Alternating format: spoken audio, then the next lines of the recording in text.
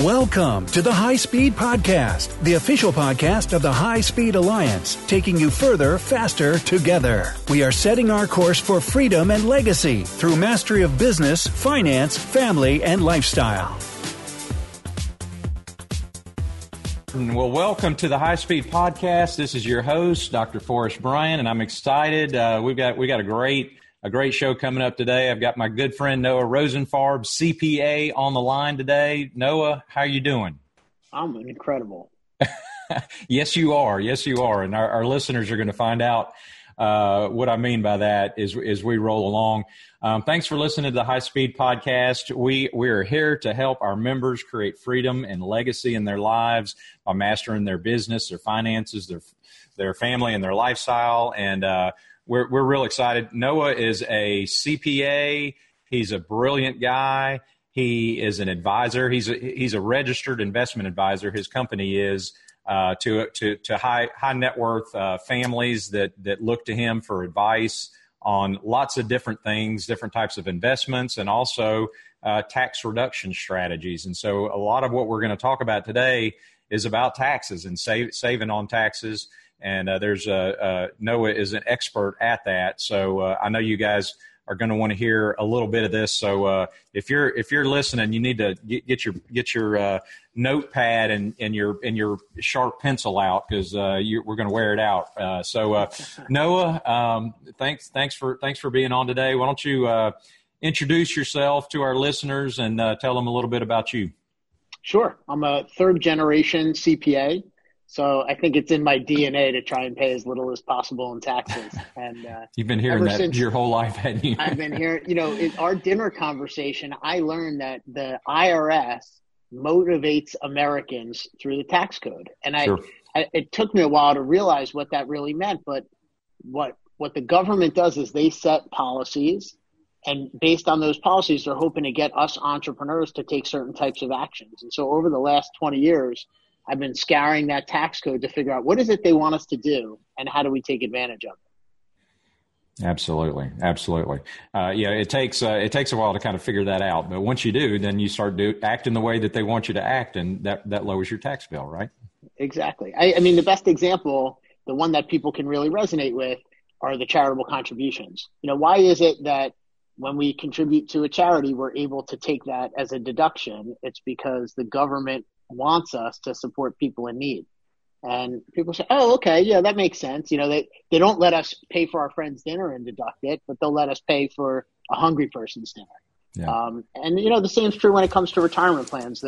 One of the reasons we're allowed to deduct our retirement plan contribution from income is because the government wants us to have a secure retirement. And there's lots of different ways that the government's looking to motivate us.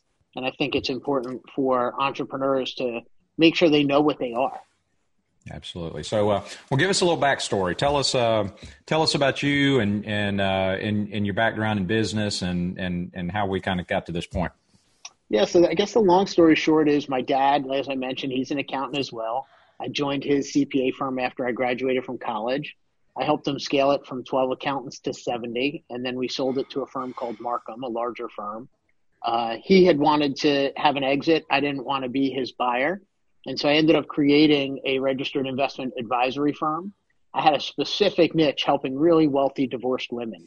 So when the wives of the hedge fund millionaires in Manhattan would get divorced, they'd come to me, and I would essentially replace the husband's responsibilities of managing their money. I'd handle their tax returns, their financial statements, their investments, their insurance, their compliance, sometimes even paying their bills. And I did that for a handful of years, sold that business to another wealth management firm, got started working with entrepreneurs doing somewhat of the same thing. When an entrepreneur is selling their business, that's like a major life event, and it has surprisingly a lot of characteristics similar to a divorce. You go from having good cash flow to all of a sudden needing to live off your pile of assets. You go from relationships that have been around you for decades, and all of a sudden they're fractured and the dynamics shift significantly. The psychology is really impactful around a business sale. And so I started coaching entrepreneurs through that process, wrote a couple of books on it, built that business, and then sold it to an accounting firm. And the last few years, I have about 36 families that I've kept through it all where I manage their wealth. I take a look at their tax situation, very closely. I help them with their estate planning, their investments, their insurance, and intergenerational family dialogue around wealth. And those clients, we've got great relationships. It's been really fun, but I'm looking for new ways to add value. And one of the things I found really over the course of this past summer is now I'm in my 40s. My peer group, my friends are starting to make good money. They're successful, and they're paying hundreds of thousands of dollars in taxes. And when I was asking them why, they didn't realize that there might be another way. And so what I decided to do is kind of take a look at all the tax strategies that I've used for these incredibly successful families and bring them to my friends who don't yet have 20 million in assets, but are making, 600,000 a year, 800,000 a year, $1.2 million a year, and show them how they could start paying less in taxes. So It's been really fun. Yeah, that's beautiful. And that's one reason you and I resonate so much, because all of those things, that's where we live and breathe every day. We're trying to do all of those same things for our clients. So I appreciate that connection and your history and your way to evolve and the things that you've been able to accomplish. So I think that's fantastic. So you're obviously an expert on saving taxes. I know we talked. You've got a new thing that you put together where you've got just an incredible list of tax reduction strategies, and we're not going to give all of those away to the listeners today, but we are going to talk about a few of them. So I'll let you kind of take the lead on this, we're going to talk a few of these tax reduction strategies on the public side, on the front side here, and we're going to save a few of these for our members only on the private side on the back. So we're not going to give everything away today, but we do want to provide a lot of value to our listeners. So let's see, Noah, where do you want to start here? I know Roth conversion was one that we kind of talked about being on the Sure. On the front side. Let's talk about that. Especially, a lot of your listeners I know are in the medical profession. They probably have good years and bad years. They have good investments and bad investments. And Roth conversions are really interesting. So back in 1988, a senator named Roth decided that aside from just having retirement accounts where we take a deduction from our income today and we pay the tax in the future, let's give people an option to pay the taxes now and never pay the tax again. And what's really powerful about that is right now, our highest tax bracket is moving down to around 37%. And when we look at the last 100 years, the highest average tax bracket's over 57%. So we're in this really low tax environment. And then if you take a look at another fact, which is that our debt as a percent of GDP, our national debt, which is up around 21 trillion, it's around 110% of our GDP. So if we look back over history, the last time it was over 100% was during World War II. And so what we've got to think about is, all right, how is this debt going to get paid off? Who's going to pay it? And how's the government going to raise that capital? And so my prediction, which I think is really just math. So the math says that somebody's got to pay this bill at some point in the future. And what I want to do is figure out, how do I avoid being the guy that they're going to tap to pay that bill? And one of the ways is by paying my taxes now on a retirement contribution and having this promise from the government that they're not going to tax me again. They don't let you contribute to a Roth if you're already successful. Roth IRA, but they did change the tax code recently. You could contribute to a Roth 401k, which is a decent amount of money that you could put away. But interestingly, there's this provision that says, okay, even if you can't contribute to a Roth IRA because you make too much money, you can convert one of your IRAs to a Roth and pay us the taxes now. So there's a couple good reasons to pay the taxes now. One good reason is, you had a terrible year. For whatever reason, you're just not making money this year. You had a loss, you had a business breakup, whatever the reasons are, all of a sudden your taxable income is really low. Well, now what you could do is take a couple $100,000 and convert it into a Roth account, and you're going to pay very little in taxes because we have a progressive tax system. It might not cost you very much. And now for the rest of your life, you won't have to pay tax on that money. It's going to grow tax-free, and you could take it out tax-free. So that's one great time to make a change. hopefully you don't have to go through the bad year. You don't have to, do your conversion because of that. You could have a good year. And let's just say you've been consistently making a great 6-figure or 7-figure income and you don't expect it to stop. Well, in that case, you're going to be wealthy when you're in your 60s, 70s, and 80s and 90s. And if you think about it, you've got to say, is the government going to still be taxing me at the highest rate? And for most of the clients that I deal with, they're never escaping that top bracket.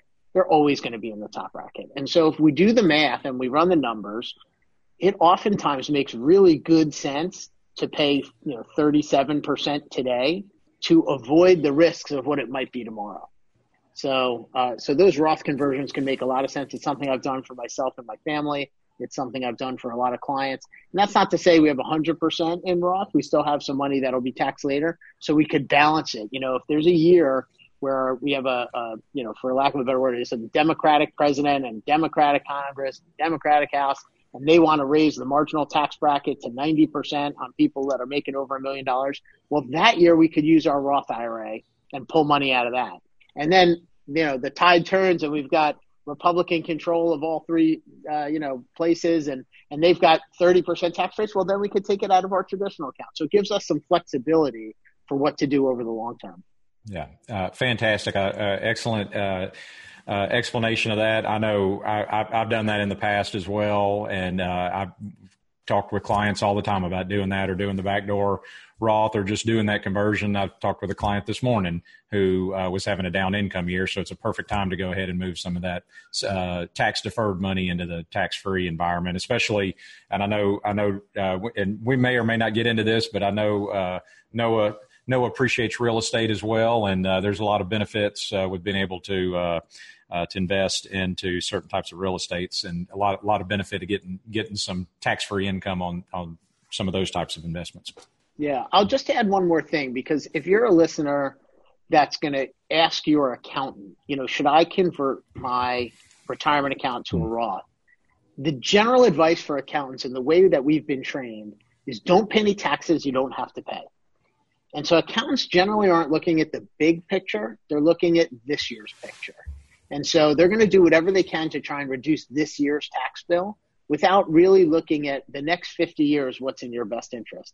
So make sure if you're going to ask your accountant, they're doing some financial modeling before they answer and not just giving you their off the cuff, 20-year green eye shade accountant response. Yeah, absolutely. Great point. And that kind of differentiates a little bit what we're talking about for, maybe middle America versus, somebody that's in the higher tax bracket, because, some of the, some of the pundits out there would never recommend doing that. But a lot of times if you're looking at that, multi-generational and long-term view, I agree with you. Taxes are relatively low now compared to what they could potentially be. So I want to get as much over there as I can. And to that point, I mean, Susie Orman, Dave Ramsey, they've got great financial advice for people that don't ever expect to be wealthy. Sure. So, if you listen to them and you're the type of person that expects to create lasting wealth, you're probably not going to be able to apply their advice to your situation effectively. Correct. Yep, absolutely.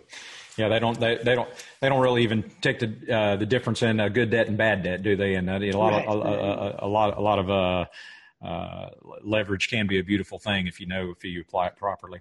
So give us another strategy. Let's move on from Roth conversion. What's another one we can talk about here on the front side, Noah? So another great one that'll apply to a lot of your listeners is donor advised funds. So if your listeners are making charitable contributions every year, maybe they're making $10,000 or $15,000 a year. With the new tax law, you're only allowed to deduct $10,000 for your real estate tax and state and local tax. So your itemized deductions have to get above $24,000 in order for them to count. And for a lot of people, if you take away the charitable contribution, they wouldn't itemize their deductions. So one of the ideas going forward is to itemize every other year as opposed to every year. So you lose the benefit of your state or local income tax payment. Maybe you lose the benefit of some of your mortgage interest if you have one, but there might be an advantage to making charitable contributions every other year from a tax perspective. Well, the challenge with that is, your friends have their hands out every single year, and you've got to make your payments every single year. So what you can use is a donor-advised fund. And this is basically a fund that's offered at lots of the large institutions. They're probably offered by a lot of your local community foundations. And what you do is you gift them money, and they hold it for you. And at any point in the future, you could give it to a charity without a requirement of when or how. And what that allows you to do is, let's say you average $10,000 a year of charitable contributions. You could put in $20,000 this year and, use 10 to give to the charities that you care about right away. And the other 10 you could spend next year. But you get the deduction of all 20 the year that you give it to the donor advised fund. The other good thing about it is we've had this bull market for a decade. A lot of people have some Amazon stock, some Google stock, some Apple stock that, they're not quite ready to sell it.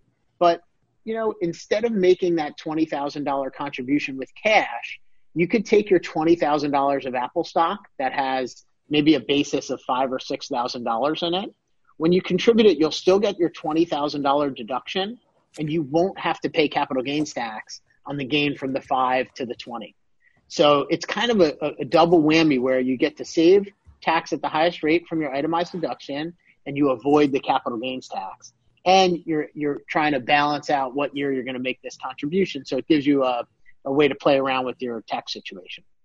I love it. I love the donor advised fund. I love, especially for real estate, I love that you're able to as the donor, you're able to control the investment from outside, and you can control the distribution of that money. An example of that may be you could take an easy one to understand, like a rental property. You could take a rental property and put that into a donor advised fund, and you can still manage it and do some things to ramp that thing up, and then you can sell it at some point down the road, but you get the tax deduction now, and then you can gift either the cash flow from the property or a sale of the property to the charity at a future date, but you're getting the tax deduction immediately. So I love that plan. Not very many people are aware of that.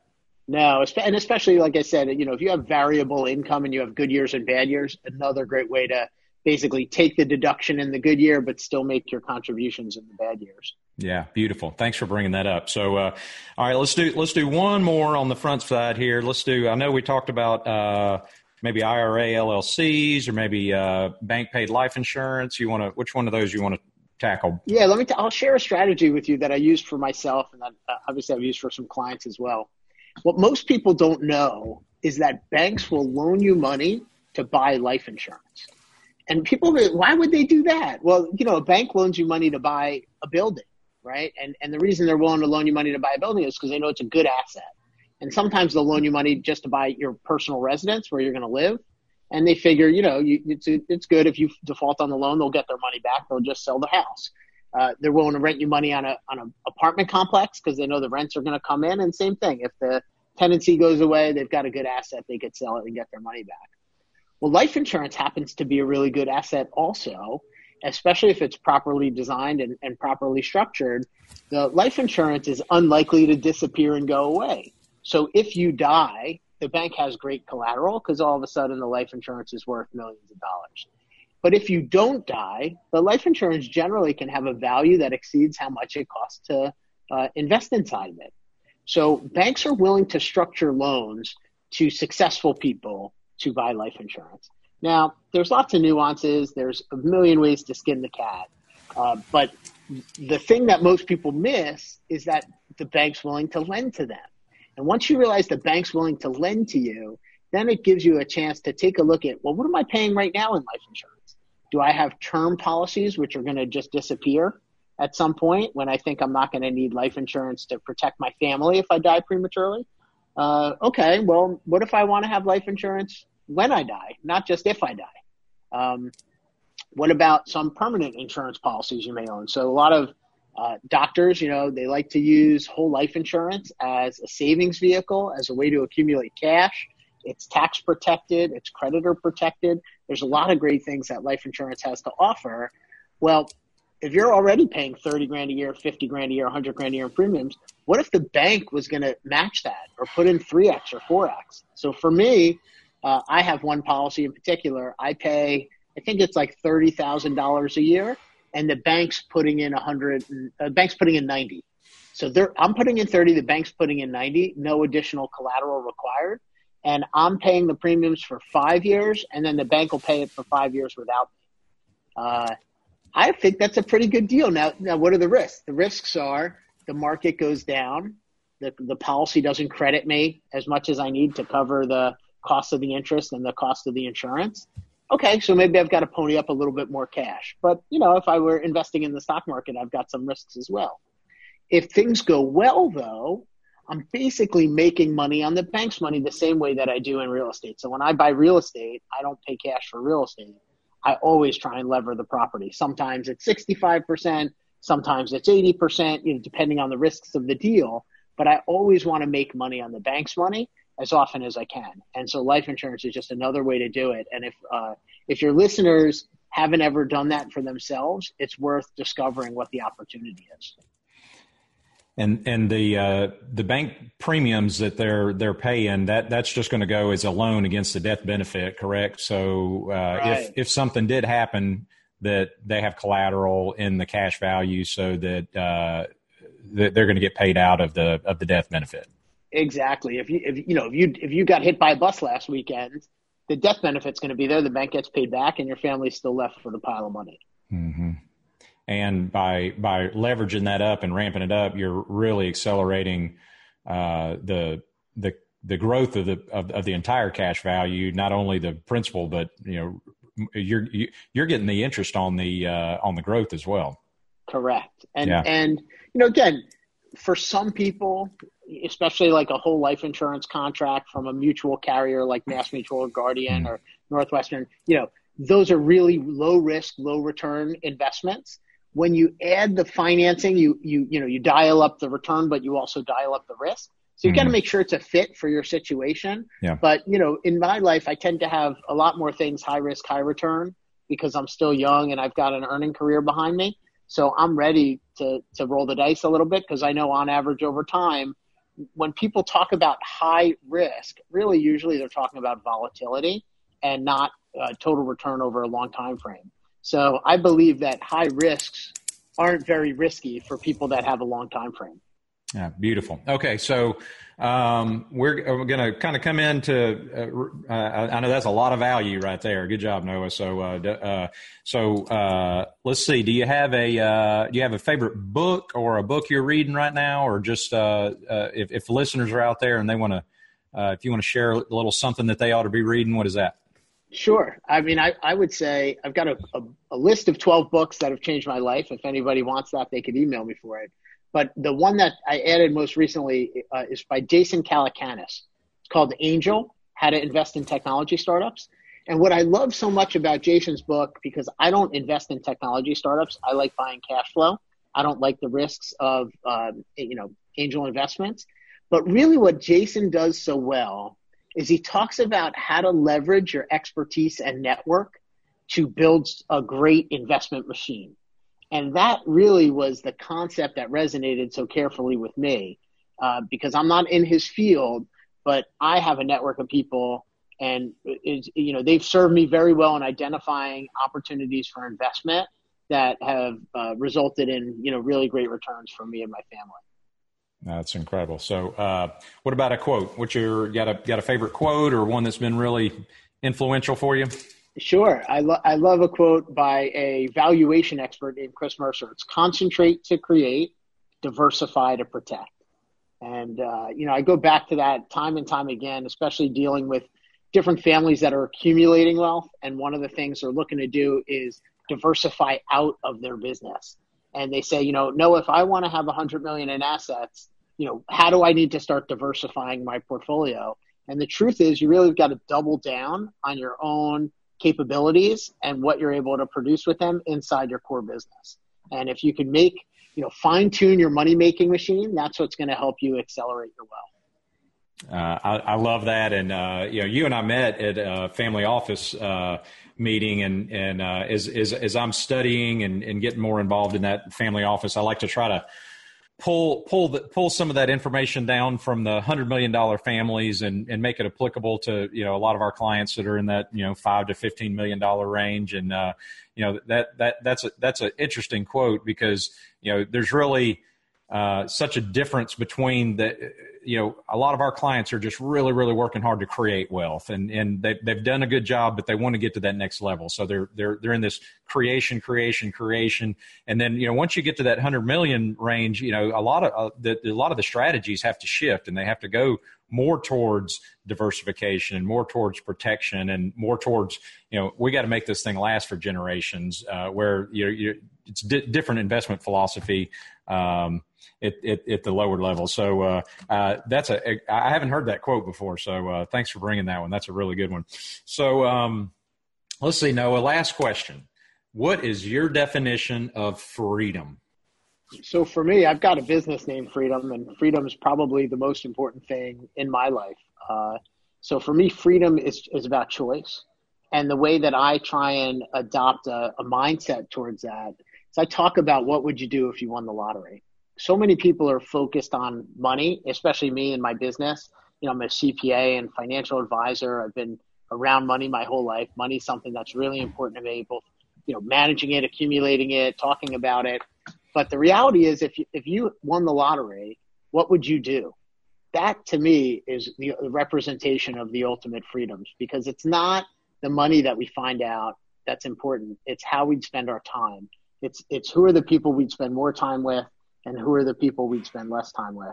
And what are the experiences that we'd want to start having and what are the experiences we'd want to stop having. And so if you could get clear on your answers to those questions, you're going to start living with more freedom. Beautifully said. And I know we've got to spend some time together. And I know part of that for you is family and traveling and those experiences. And I know we really share that. So I appreciate that so much. So Noah, great job. Knocked it out of the park. Don't go anywhere. We're getting ready to roll into our members only side, but provided tremendous value to the listeners out there. If our listeners want to get in touch with you, or if they want to get your list of tax strategies or your list of 12 books, how do they get in touch with you? Sure. Great question. One thing, if you want that list of 23 tax strategies for entrepreneurs, just email savemoney@avoidtaxmistakes.com. If you want to get in touch with me directly, the best place is through LinkedIn. My name is Noah Rosenfarb. There aren't too many of us out there. So type in Noah Rosenfarb. You should find me, send me an invitation to connect. If you could add a note and let me know that you heard me on the show, I'll be sure to accept your invitation and we could get connected there as well. Perfect. Well done. Thanks for listening to the High Speed Podcast. Hope we brought you a lot of value today. We're getting ready to roll over to the members only side. But thanks for listening. Hope we saved you some tax dollars today on your planning. But thanks for being here, Noah. And goodbye, everybody. Hi, this is Dr. Forrest Bryant, and I want to thank you for listening to the High Speed Podcast. We want to remind you that the information we share on this show is impersonal and only our opinion. You should not take impersonal advice and apply it to your own situation without discussing this information with us or with another licensed professional that's familiar with your situation. Our opinions are just that, and this show is for education only. This is in no way a solicitation or offer to sell any securities or other types of investments. So thank you, and have a great day. You've been listening to the High Speed Podcast. To read our blog and to learn more, visit our website at www.highspeedpodcast.com.